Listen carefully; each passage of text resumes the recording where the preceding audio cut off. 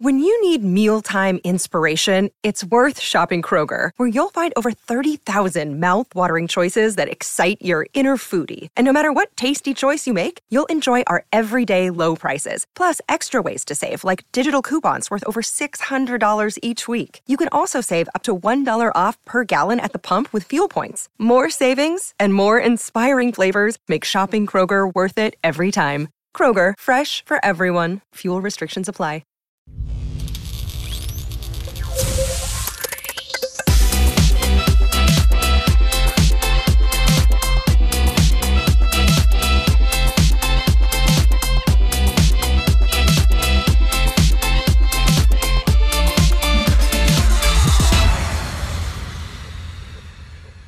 So welcome back to Charged Up Studio. I'm so happy to have everybody here with us again today. This is Dana Olivo, your host and CEO of Marketatomy LLC. So today we've got an exciting guest with us, Mitchell Beinhaker. You got it. You got it, Dana. Right. Mitchell Beinhaker is an attorney who works with small and medium businesses to help them basically get themselves off on the right foot, transactionally, with contracts, with everything else that you need as a small business in order to move forward. With that in mind, he's also the creator and host of an audio podcast called The Accidental Entrepreneur. And with the clients that I deal with on a daily basis, a lot of them can be classified as those accidental entrepreneurs. And that's what we're going to discuss today is how do we accidentally get into becoming a business owner? And what do we do once we're in there and in it full-fledged to protect ourselves and keep moving forward? So with no further ado, let's welcome to Charged Up Studio, Mr. Mitchell Beinhaker. Yes, thanks, Dana. You're welcome. You're welcome. I'm so glad we're here. I know we've kind of switched back and forth. I did one on your podcast, a few weeks ago, and now you're back with me. So let's talk about the accidental entrepreneur. Sure. What is your definition? Tell me what your definition is of an accidental entrepreneur. It's kind of the enthusiastic, excited individual or persons, maybe more than one, that kind of throw caution to the wind and run off towards starting their business and go rent some space or start making product. And they really don't take the time to plan. And then things kind of happen by accident. And more often than not, the failure happens by accident, not success. So that's really, and then along the road, when you run into problems, obstacles, bumps in the road or whatever, you have nothing to compare it to. So you don't know what's going wrong. If it's going wrong, maybe it's too late when you figure it out. You can't really pivot because you're not pivoting off of anything. Right. And you need a roadmap. So that's the accidental entrepreneur, is the person who doesn't do, the business planning, the writing. Yeah. Some of them make it through. I'm not saying it's not it's not the failing entrepreneur, it's the accidental entrepreneur. So some people do make it successfully without the planning. They don't have that kind of background. They grit it out or whatever, but that's the exception. So I started the podcast a while ago, and I advise a lot of, business owners as a lawyer to help them hopefully improve their chances of success, so we can push the needle more towards people being more successful than such a high failure rate. So what are some of the issues that you run into when you've got these accidental entrepreneurs coming to you in the legal aspect? What are they struggling with? Sure. Well, I mean, as I mentioned before, and it sounds, glib, but a lot of them don't have written business plans. I mean, they just don't. And I'm not suggesting that you have to go out and hire a consultant, which I don't really know if you get what you get your money's worth anyway. You really need to know the business plan yourself. You need to write it. You can get a writer to work with you, but you don't just pay somebody $15,000 and they come back with this beautiful business plan, which you never use.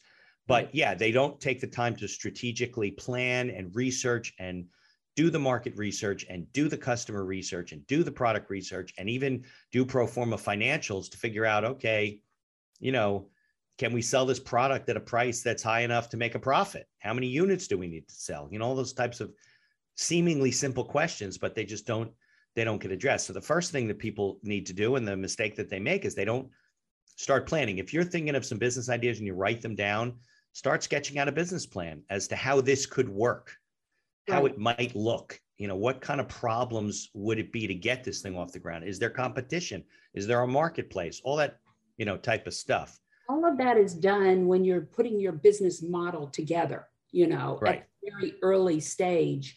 You know, you're describing what your product is, or your service that you're going to sell, you know, and things like that. I know working with early stage businesses, which is what I do primarily, they all go in believing that they have a product or service that will make them money and that they can start their business on. What they don't know how to do is build a business around that product or service. Correct. So a lot of times what happens before they even have a chance to really get a handle on it is they find themselves in trouble. Right. Okay. And so they haven't spent the time, you know, to do the research. I used to run an academy. I think I told you, for kids, middle school, high school kids. And we used to have at the beginning of the course, it was like a 30-week course. It was pretty intense. And they would come out with a business plan and a working business. We would have this, if you call it competition, or, you know, on a Saturday where we all got together and somebody would throw their idea up on the board and say, I want to do this. And everybody in the room, politely so, not, you know, constructively, would tell them the problems they see with the business. And we would vote. And eventually we had to narrow it down. We had, let's say, 30 or 40 kids in the group. We couldn't launch 30 businesses. So we had to narrow it down to like 10. People would partner up. And if your business didn't make it past the first or second round, you would have to then approach another group and say, hey, I like your idea. I'd like to participate in your business. I think that's a problem a lot of entrepreneurs make. I mean, if you have a partner and you're doing this together, then you do have somebody to bounce it off of. Mm-hmm. But I think you really need to vet that idea and really try to break it. Like, what's wrong with this? Why won't this work? You know, don't be in love with your idea. Assume that there's a problem with it. Assume that it's not going to work. Assume that there's a reason that no one else is doing this. And then if you get past all those, you know, those questions and really tinkering with things, then you can move to the next stage. Okay, we don't see a lot of problems with this. How do we do this? And I think a lot of people, like you said, they're in love with their idea and they get blinders on and they're just so committed. And then they're embarrassed to say they're not committed. And it becomes a whole cyclical problem. And you lose circular that problem. Commitment the longer you're in trouble. You know, the longer that you are facing these roadblocks and everything, you start losing that enthusiasm and that passion. I attended the University of Central Florida right here in Orlando and got my degrees. Okay. And one of the things that it forced me to do, because I had 2 failed businesses prior to going back and getting my degree, because I realized I needed to know what I didn't know. Okay. Right. Luckily, I was in a position where I could go back to school. And one of the, what we call the capstone project, which is the very last course that you take before you graduate. The capstone project was a simulation where you had a business and you had to really work within a team. There was 4 of us and we would work within a team to develop a product and put together our inventory and our logistics plan, you know, our marketing, everything. And I'm telling you, by going through that simulation of an actual business, I learned more from that one course than I did any of the other courses that I went through in my business degree.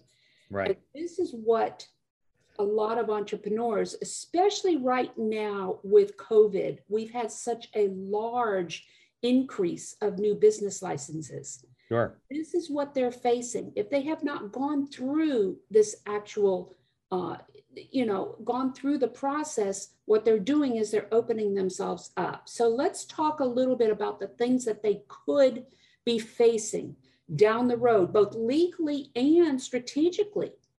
Right. Okay. Right. Sure.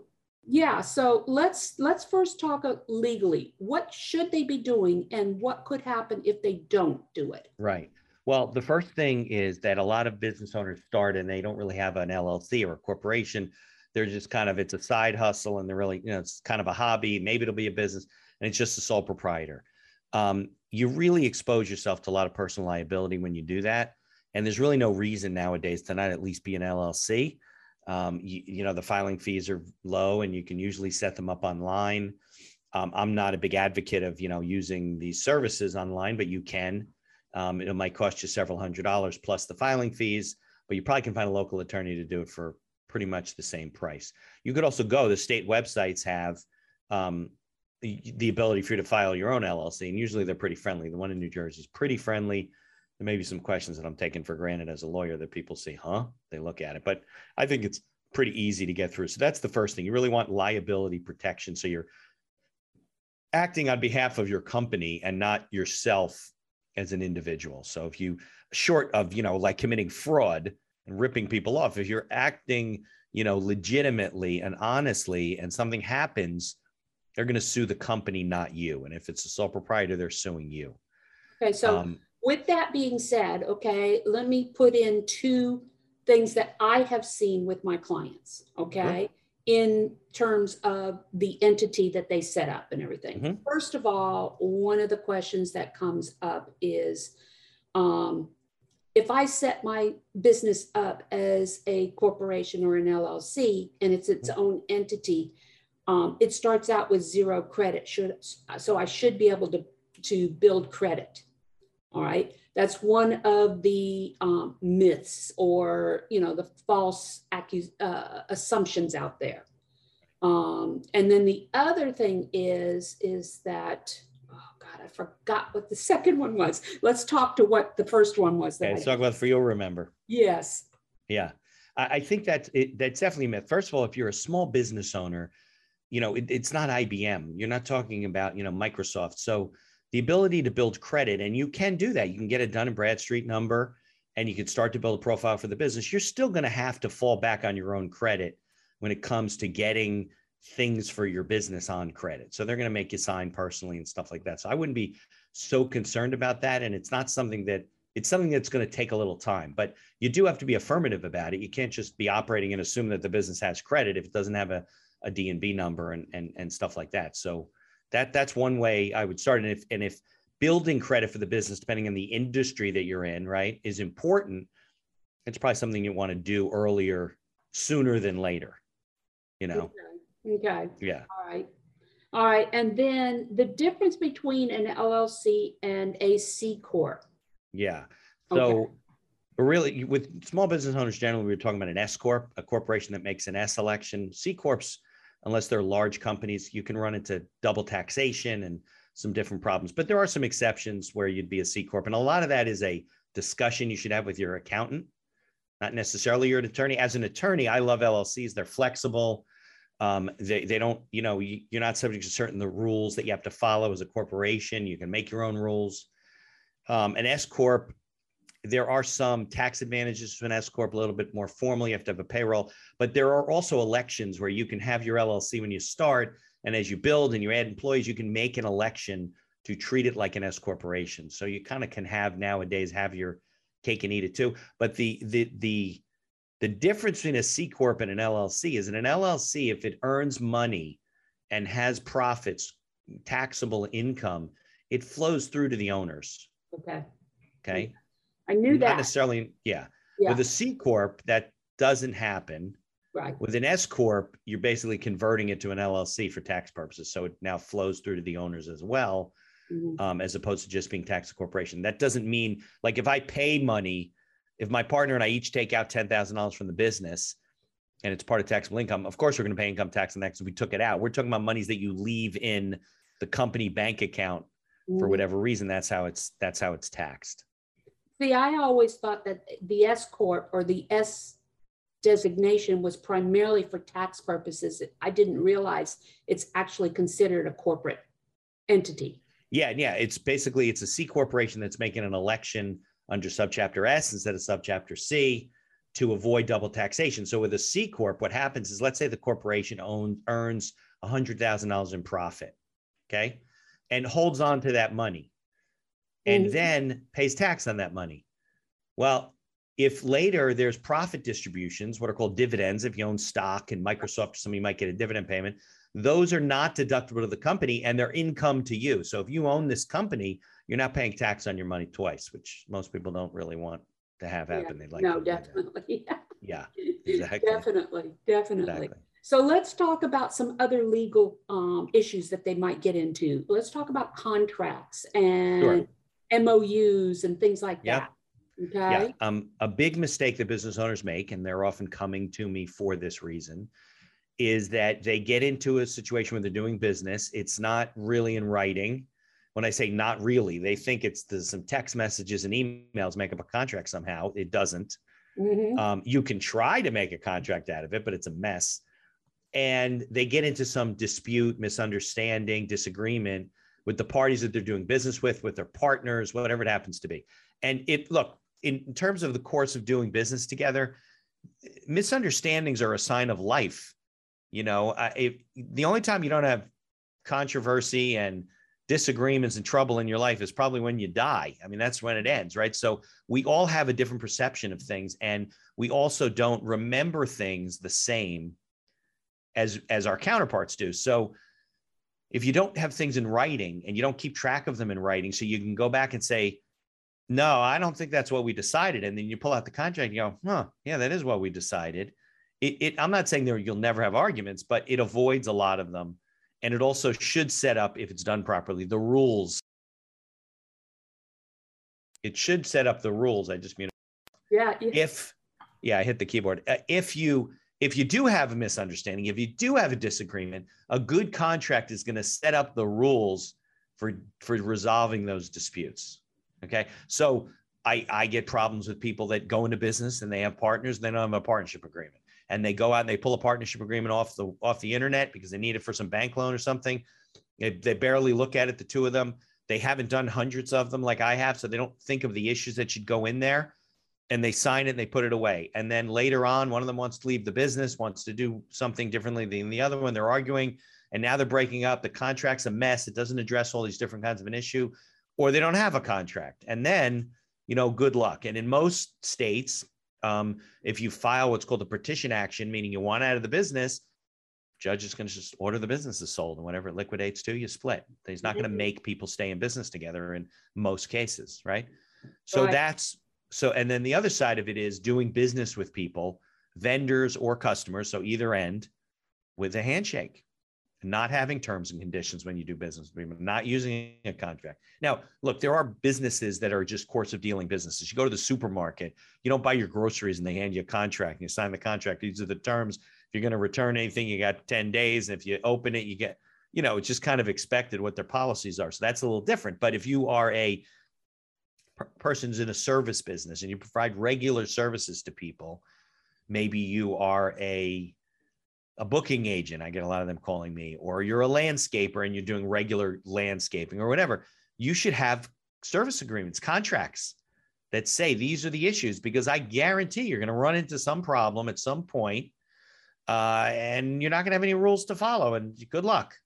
Right. So it's important that you do that. And it's usually not that expensive. I mean, if you went to an attorney to do a basic contract, probably somewhere between $1,200 to $1,500, back and forth and doing, I flat fee it usually for things like that and throw in extras and stuff. Another contract is often overlooked is non-disclosures, non-solicits, non-competes. Not all non-competes will hold up, but if you have information you want somebody to disclose, or forget about them going to compete with you, you don't want them stealing all your customers and all your employees.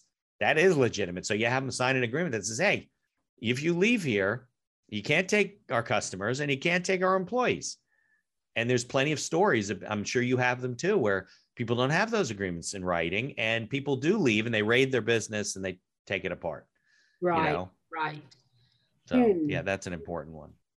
I just had a client the other day that we were talking, that she was bringing on somebody in a position. It was a sales position, but it was very integrated into the company. Okay. And the sales, this staff member, it was actually a 1099. It was a consultant. Okay. And she was going to be privy to a lot of information, IP information. I says, before you do any of that, before you hire her and bring her on as a 1099, you really should protect yourself and your IP with some kind of a non-disclosure, non-compete type agreement. Absolutely. So that she cannot go out and decide, okay, she's going to start her own. Yeah, okay, absolutely. Because what she's doing is she's learning the ropes, that this woman has spent years pulling together, and then, going out and starting her own. So, right. Yeah, no, that's, there's a lot of things, one of the reasons that I failed in business before was, again, I didn't know what I didn't know. And it had to do with the partnership type deal. I had brought on a partner. Yeah. And then there was a strategic partner I had brought in that was working with me on a project. And this partner of mine and the strategic partner decided that they were going to basically push me out of the business. Right. Happens all the time. Ended up doing, and I hadn't protected myself or anything like that, so those are the kind of things as small business owners that we need to understand and be prepared for. IP is another one. Our intellectual property, our trademarks, all of those, because they can be picked up, or we can be, if we've used it and we've copied something from somebody else. Right. Inadvertently, maybe you didn't realize you didn't do the It can research. end up costing you thousands of dollars. Yeah, then you get a cease and desist, and at the very least, you got to stop, and then you change all your logos and your information. Right. Yeah, I mean, there are situations where you should trademark, and some situations where you shouldn't. Just leave well enough alone. And I don't really do a lot of intellectual property. You should definitely go to an IP attorney to do that. Don't do it on your own, because you can.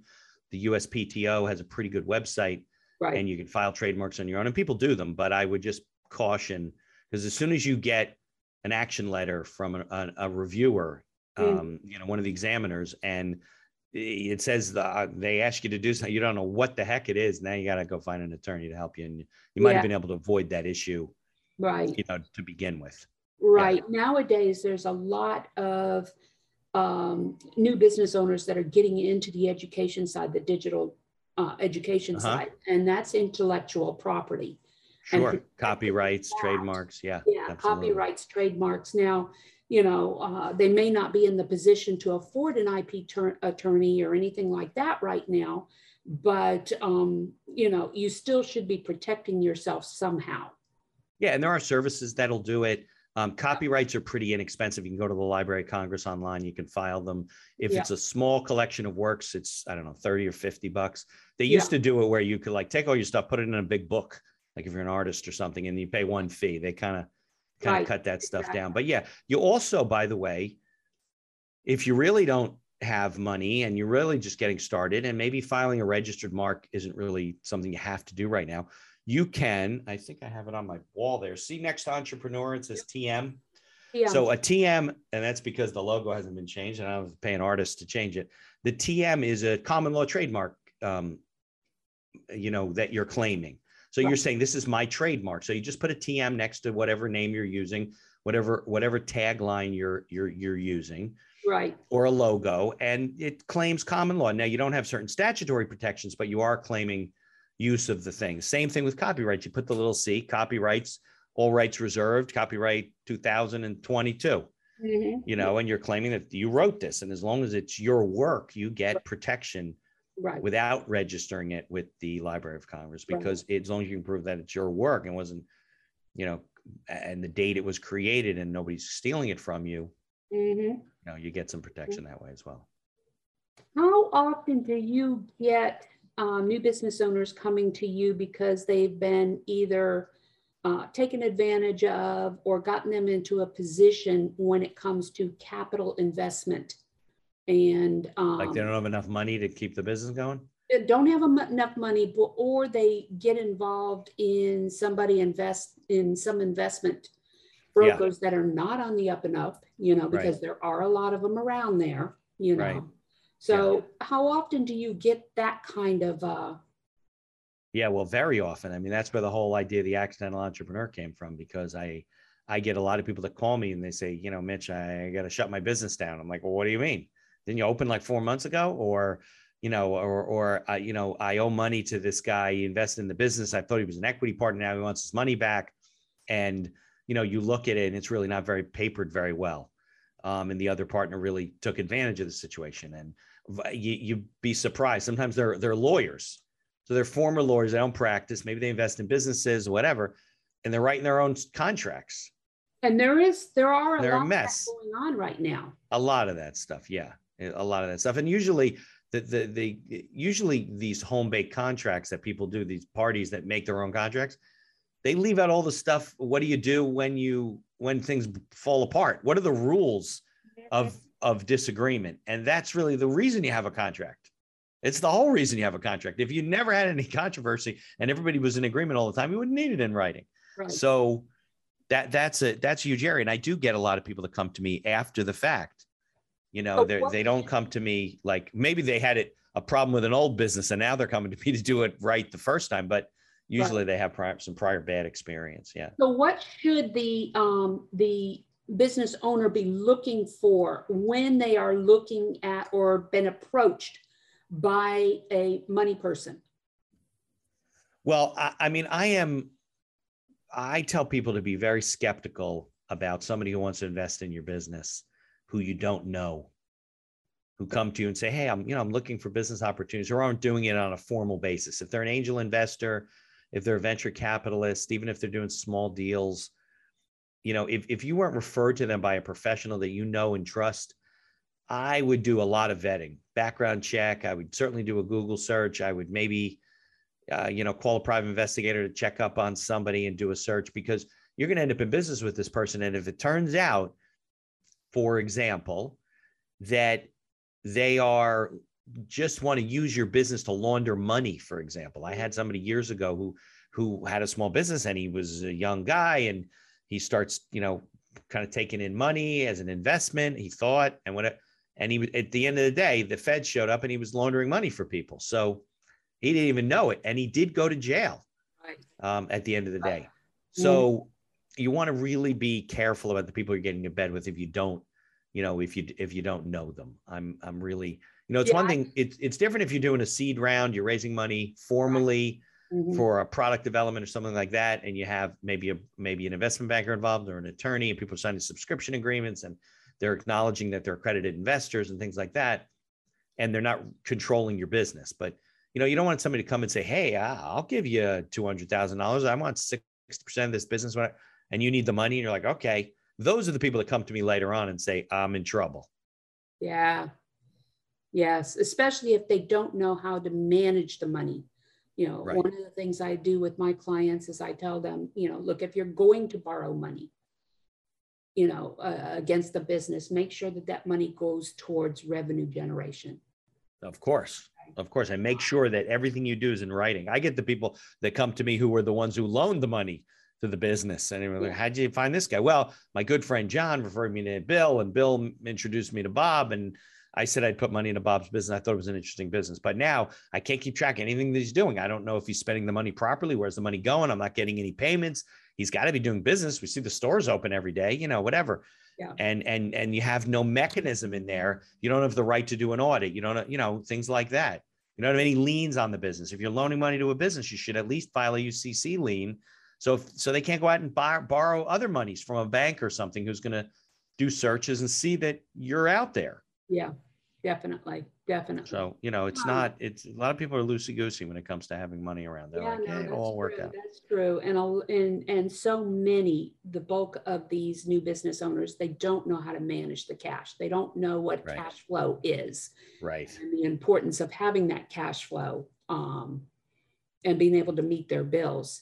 Let's see, what else do accidental entrepreneurs run into? We talked about succession plans. We talked about partnerships. We talked about, how about exit strategies? Yeah, I think that a lot of people don't go into business. And look, if you're young, I understand, but they don't have any sort of an exit strategy in mind. How am I going to ever get out of this? Which is okay, I guess, if it's a lifestyle business. But if your goal and objective is, look, I'd like to build this business and then someday be able to leave and sell it to somebody, well, then you better think of that ahead of time, because, maybe you could do it in 5 or so years, but probably not. If you have for example, if you have a contract-based service business, you want to make sure those contracts are transferable. So you could sell that business to somebody or have an employee take over. You also may, if you have good employees, at some point early on say, hey, listen, I don't want to do this forever. And in 8 to 10 years, I'm going to be phasing out. 5 to 8 years, I'm going to be phasing out.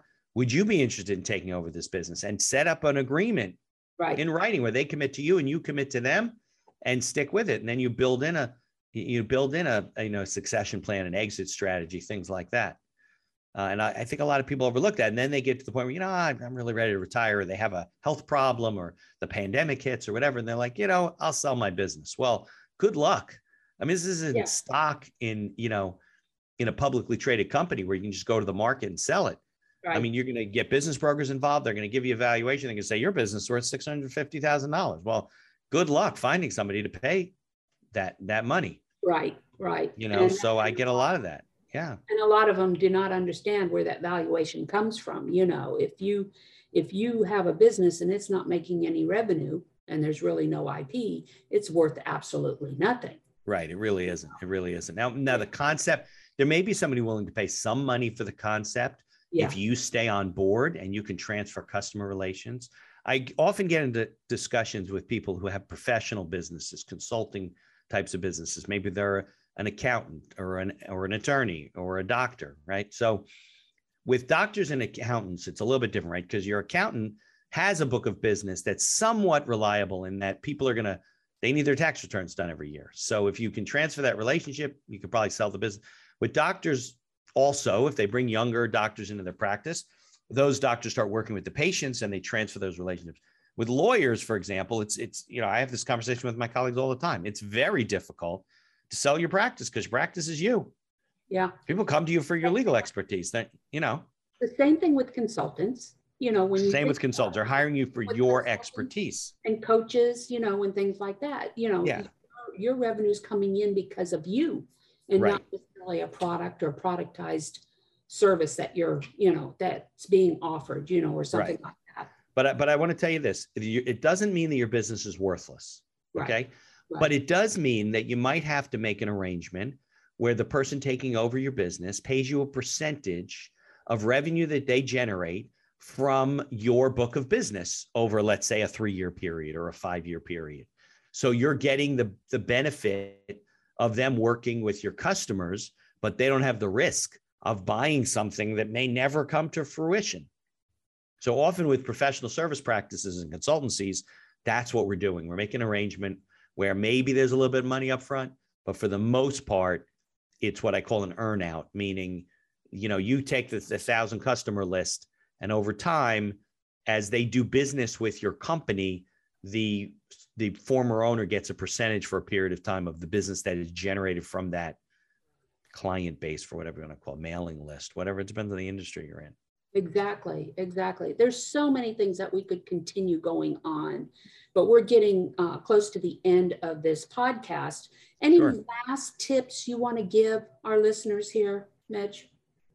Yeah, I'll give them 2 tips. One is always do things in writing, because there's been books written about our poor memory and the fact that we can swear that we were on this podcast talking about this on this day.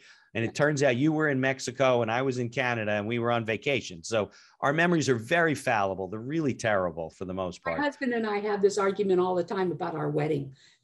Yeah, he can't remember anything correctly, right? No, it's me. You can't remember? That's funny. I swear that a friend of ours was officiated the wedding, and he said, no, we brought in a notary. You see, there you go.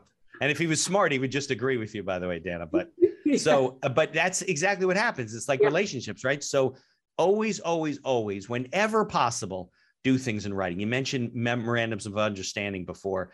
At least have something in writing where you say, this is what we agreed to on this day, and we could go back to it and adjust it, right? That's the first thing. The second thing is, as a lawyer, I'm only touting my profession. Don't be your own lawyer. Right? Don't be your own accountant. I mean, maybe you could do your books if you're somewhat savvy at that, but get professionals to help you as you grow your business. Does that mean that you don't do some things on your own to start? No, you do. But there are resources out there to help you get started without having to hire a general counsel or whatever, Exactly. Yeah. Exactly. So how can people get a hold of you should they want to? The website's beinhacker.law.com. It's all up and running, but if you follow me in the next couple of months, it's going to change. We're launching a new site, new logos. Actually, the logo's over my shoulder, but and I'm also on all social media. So the podcast, for example, we're always posting on LinkedIn and Facebook. I'm always easy to connect with on LinkedIn. And the podcast itself too, all the videos for our interviews go up on YouTube as well as being audio. I wouldn't call it a video podcast, but we put the video up there. And and then I have a LinkedIn page for the podcast, LinkedIn page for the practice, personal. I'm pretty easy to find. If you find somebody named Mitch Beinhacker, it's for sure it's me. So you can find other Beinhackers definitely related to me, but not many with Beinhacker as the last name. Huh? No. Well, there are some around. There's some in New Jersey that I don't even know, but they're related to me. There's a lot in Florida, South Florida. I have a lot of relatives down there. Yeah. I mean, I've met 2 other Danas in my lifetime. With 2 N's? 2 N's. Okay. There you go. See? So if you're walking around South Florida at one point and you meet somebody with the last name Beinhacker, definitely my relative. Oh, okay. Okay. So that's it, guys. I want to thank you all for joining us today, and make sure to leave a review on whatever podcast delivery platform you are on listening to us on, or you can go to the Charged Up Studio Facebook page and leave a review there. If you want to learn more about different topics or skill sets that you don't know, associated with growing a successful business, visit our online e-learning platform called marketatomy.academy. I look forward to talking to you once again next week and joining you for another exciting episode where small businesses get charged up for success. Thank you once again, Mitch. Thank you, Dana.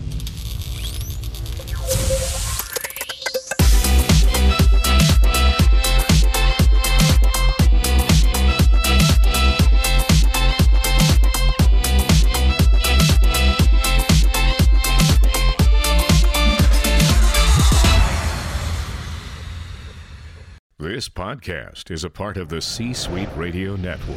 For more top business podcasts, visit c-suiteradio.com.